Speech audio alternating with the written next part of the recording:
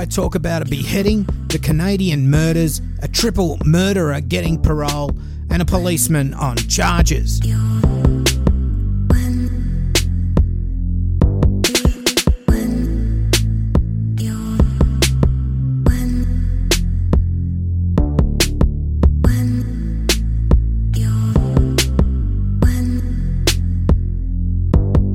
Hi, I'm your host Cambo. Grab a beer and pull up a deck chair.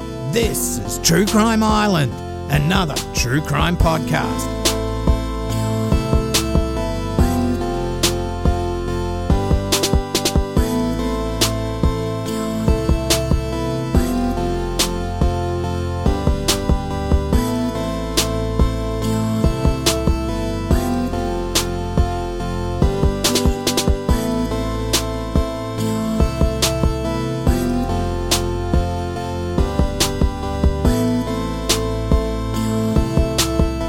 Islanders, I hope you're all well.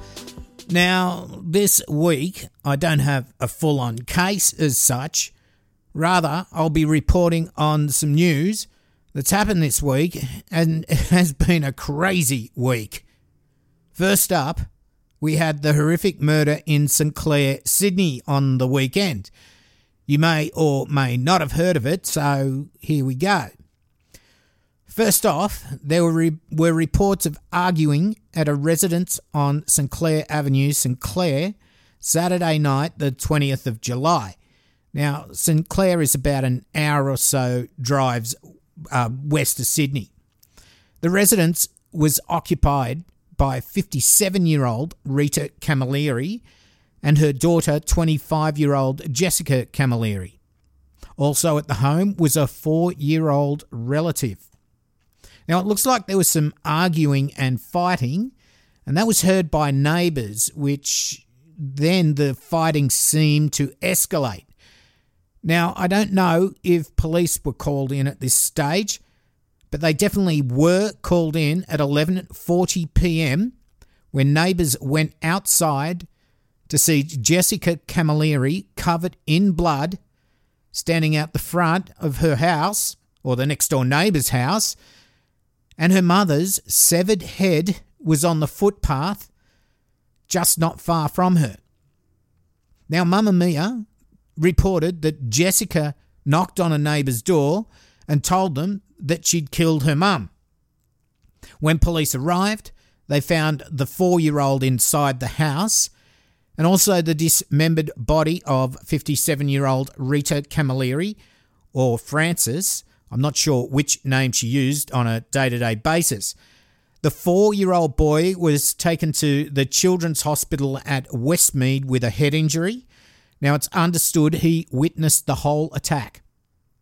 Police seized a knife and several crime scenes had been set up inside the house and outside the home. Detectives from Nepean Police Area Command, they'll manage the investigation under Strike Force Comaroy. Jessica was arrested and taken to St Mary's Police Station. She was subsequently charged with murder and refused bail at Parramatta Bail Court via video link. She told the court she'd been injured and needed medical attention and that she'd not been able to wash the blood off her body properly.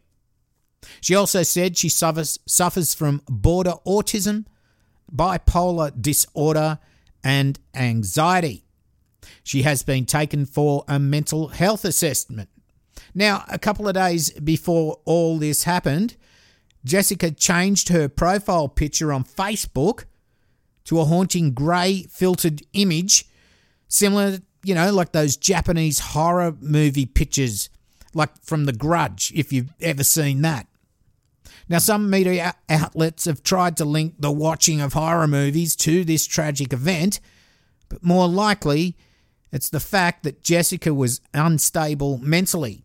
Now, I'm sure we will learn more as time goes on, but it's known that Rita supported her child, that's Jessica, through all her problems. Rita and Jessica did live together, and apparently they were babysitting the 4-year-old boy who was also there at the time. Now, what he must be going through at the moment, I can't help to think he will be scarred by witnessing such a tragic event. Now, I'll keep you up to date with this as it progresses through the courts. Horrific. Now, the next item is truly distressing, especially if you travel at all. Now, this is this situation going on in Canada at the moment. Australian Lucas Fowler and his American girlfriend, China Deese, were travelling along the Alaska Highway in British Columbia when it looks like the blue van they were travelling in broke down. Now, Lucas is the son of New South Wales Chief Inspector Stephen Fowler. A road worker found their bodies about 20 kilometres south of Liard Hot Springs on the Alaska Highway near Trout River. They'd been shot around July 13 or the morning of July 14. It looks like they were working on the van at the time, and witnesses saw them picnicking by the side of the road. One of these witnesses, Sandra Broughton, said they were having a picnic as they waited for their van's engine to unflood. She said the guy knew what he was doing and he was confident they'd be okay. They didn't seem in distress. They seemed like a young couple in love, just on their road trip in their van going north. Alandra Hull, another road worker, said that when she passed the van, the couple was in an intense conversation with a bearded man who kind of looked frustrated or something. He was holding his palms out and was just staring at the couple. Trevor Pierre, the road worker who discovered the bodies, said that they were found in a ditch. China was closer to the road, and about 500 metres behind her was Lucas. China only had one shoe on, whereas Lucas had none. Now, after this, there were two young men reported missing in around the same area. Cam McLeod, 19, and Briar Smigelski, 18, had been missing since the 19th, the same day that the body of a man was found 2 kilometres from these teenagers' burning pickup truck near Dease Lake. Now, this Dease Lake is about 6.5 hours drive from where Lucas and China's bodies were found. At first, there was fears for these teenagers' safety, but it didn't take long for them to become suspects wanted in connection with Lucas and China's murder. McLeod and Smigelski are childhood friends from Port Alberni. Now, that's a small city located on Vancouver Island in British Columbia. Smigelski's grandmother, Carol Starkey, told news outlets that the pair left Port Alberni on July 12 to find work in Whitehorse in the Yukon. Now, that's about 600 kilometres north of where the burning pickup truck would be discovered a week later. Alan Smigelski, Briar's father, added the duo had been working night shifts at Walmart in Port Alberni to save money for the trip. He said they're best friends who did everything together. They were just out on an adventure. Miss Starkey, who'd last had contact with her grandson on July 13 or 14, said Whitehorse was not what the best friends had expected and they decided to leave. She said she did not know where the pair had planned to go after departing the Yukon. Anyway, after leaving the area, the duo headed back into British Columbia. Their exact movements are not publicly known, but police believe the pair have crossed paths with Lucas and China near Liard Hot Springs, some 650 kilometres southwest of Whitehorse, on July 14 or 15. Employees at the Cassia Mountain Jade Story in Jade City, about 350 kilometres west of Liard Hot Springs, reported seeing McLeod and Smigelski on Thursday, July 18, and the next day their burning pickup truck was found about 115 kilometres south in Dease Lake at a highway stopping point, while the body of the then unidentified man was discovered nearby. Now, on Wednesday, Royal Canadian Mounted Police officially named McLeod and Smigelski as suspects after they were spotted in northern Saskatchewan. Jesus. more than 2,000 kilometres east of Dease Lake. Now, Sergeant Janelle Shoyhut said the pair were no longer considered missing in light of the recent developments, and they were now suspects in the murders of Lucas Fowler, China Dease, and the other man. Now, I'll get to his name in a minute. She said there'd been since another confirmed sighting of the pair in the small town of Gillam. Now, that's about 1,000 kilometres northeast of Saskatchewan. I'm going to get so many emails about this. In the neighbouring state of Manitoba. We do believe they are dangerous. With respect to armed, we cannot say what weapons they may or may not be in possession of. She said the pair were seen driving a grey 2011 Toyota RAV4, but warned they could have since changed their appearance and their vehicle. Well, on Thursday, the body found at Dease was identified as Vancouver man Leonard Dyke. Mr. Dyke's family said, "We're truly heartbroken by the sudden and tragic loss of Len. He was a loving husband and father. His death has created unthinkable grief, and we're struggling to understand what's happened." Now, police have charged Bryce Migelski, 18, and Cam McLeod, 19, with 3 murders, despite not being able to locate them. Now, the manhunt continued, and they were last seen in Gillam, Manitoba, which is about 3 kilometres from where the murders began at Liard Hot Springs. It's known they purchased petrol from a town called Split Lake, which is 2 hours by car from Gillam. There they spoke with an attendant who described them as calm. She said McLeod paid for $20 worth of petrol, but Smigelski asked a strange and very casual question, whether he could consume alcohol in the dry community. The guy who paid for the gas, he was quiet. He didn't say anything. He was just looking down. They seemed like, I don't know, normal. I'm just so nervous right now thinking about it. Now, that was Michelle Keeper, who was the attendant at the gas station. Police would find their grey RAV4 burnt out by the side of the road, and they confirmed it was the car they were driving.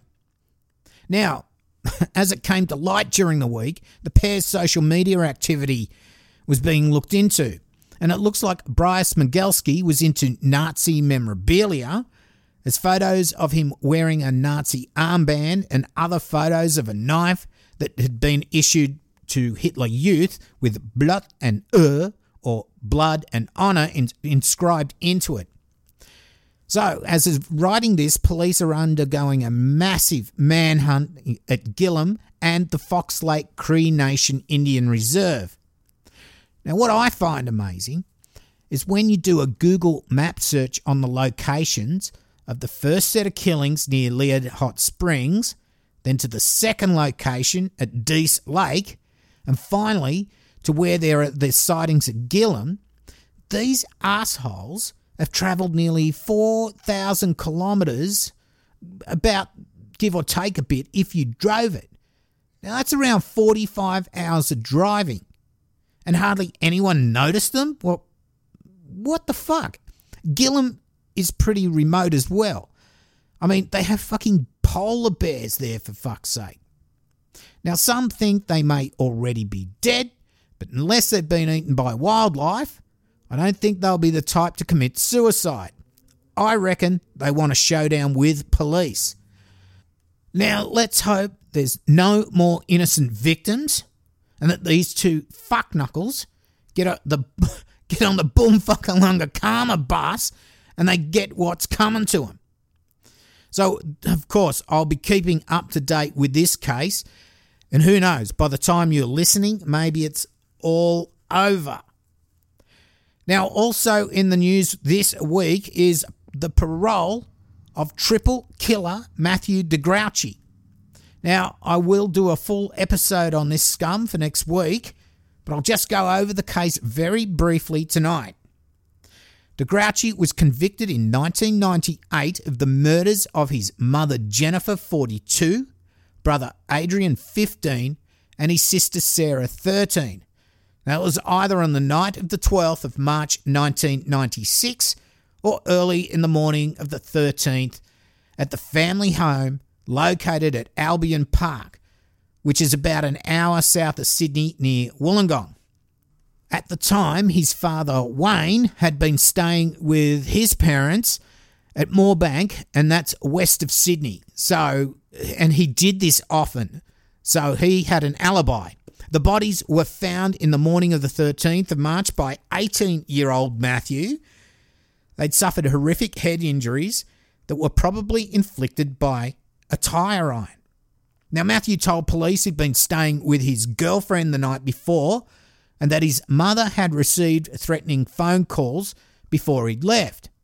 He went on to say that he got home, grabbed some money, he bought some cigarettes at the shop, and then when he returned home, he found the bodies.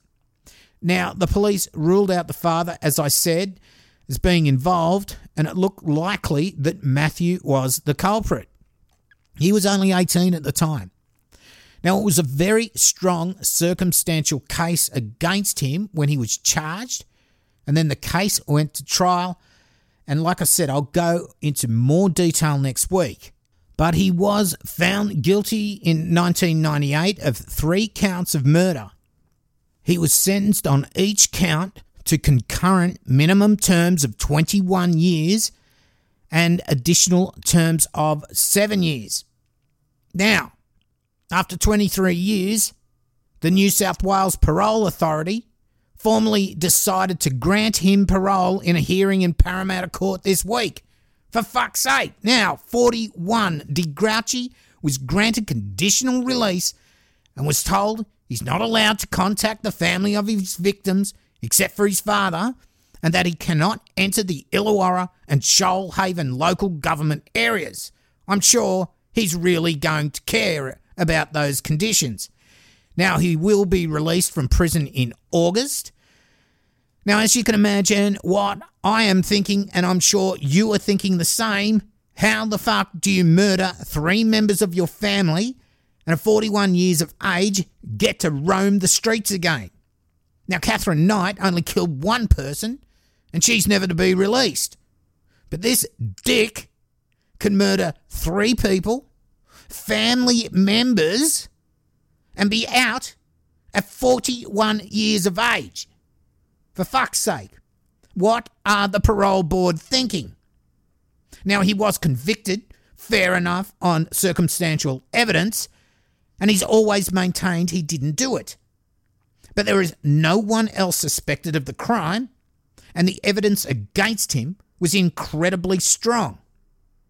I think if you're convicted of something like this, you need your file stamped never to be released. Now, I'll bring you the full story to you next week, and you can make up your own mind if he's guilty or not, and if guilty, whether or not he should be released. As we've seen in the past with characters like Peter DePass, who got out time and time again, he ended up murdering people. I mean, for fuck's sake, the Grouchy's already murdered 3 people. Okay, now, this week is only a news episode, and if you've followed the Matthew Leveson case that I featured way back in episode 4 and the updates once his remains were found, then you may know that the police officer that was instrumental in getting some closure for Faye and Mark Leveson, and that's Matthew's parents, their friends and their family, well, he's in a bit of strife. Now, I'll read this from Sydney Morning Herald. High-profile detective Gary Jubelin charged over illegal recordings, or alleged illegal recordings. High-profile New South Wales homicide detective Gary Jubelin will be represented by equally well-known defence barrister Margaret Cunneen as he defends 4 charges laid on Friday over alleged illegal recordings made during the investigation into the disappearance of missing boy William Tyrrell. Now, I may have to bring you that case as well. If you do know about it, it's about the little boy who's disappeared up the coast. Now, New South Wales Police on Friday said Detective Chief Inspector Jubelin had been charged with 4 offences under the Surveillance Devices Act. Following a number of complaints, the Professional Standards Command commenced an investigation in 2018, overseen by the Law Enforcement Conduct Commission, into the conduct of the officer during the course of his operational duties. These inquiries disclosed a number of recordings allegedly made at locations in Parramatta and Kendall in New South Wales. The Herald understands Detective Chief Inspector Jubilant is accused of recording a conversation without a warrant and directing another junior staff member to do the same. More than 10 detectives from the homicide squad made complaints about Chief Inspector Jubilant, leading to the internal investigation and the charges. The veteran investigator was issued with a court attendance notice that was back then, and will appear in the Downing Centre local court on July 30, with Crown Prosecutor turned Sydney Silk Miss Caneen SC acting as his legal representative. The officer's immediate employment status is under review. However, he has previously submitted his resignation to the Commissioner of Police. So, there is a petition to drop the charges. That's on change.org. I do have a link on my Facebook, but you can also just Google it. Multiple families of victims he had investigated, they told the Herald that they were horrified by the charges. Leonie Daru, the sister-in-law of murdered Barraville teen Clinton Speedy Daru, said, "I'm disgusted. I'm horrified. He's maintaining he's done nothing wrong and we're 100% behind him. He's an outstanding police officer. His standards are very high."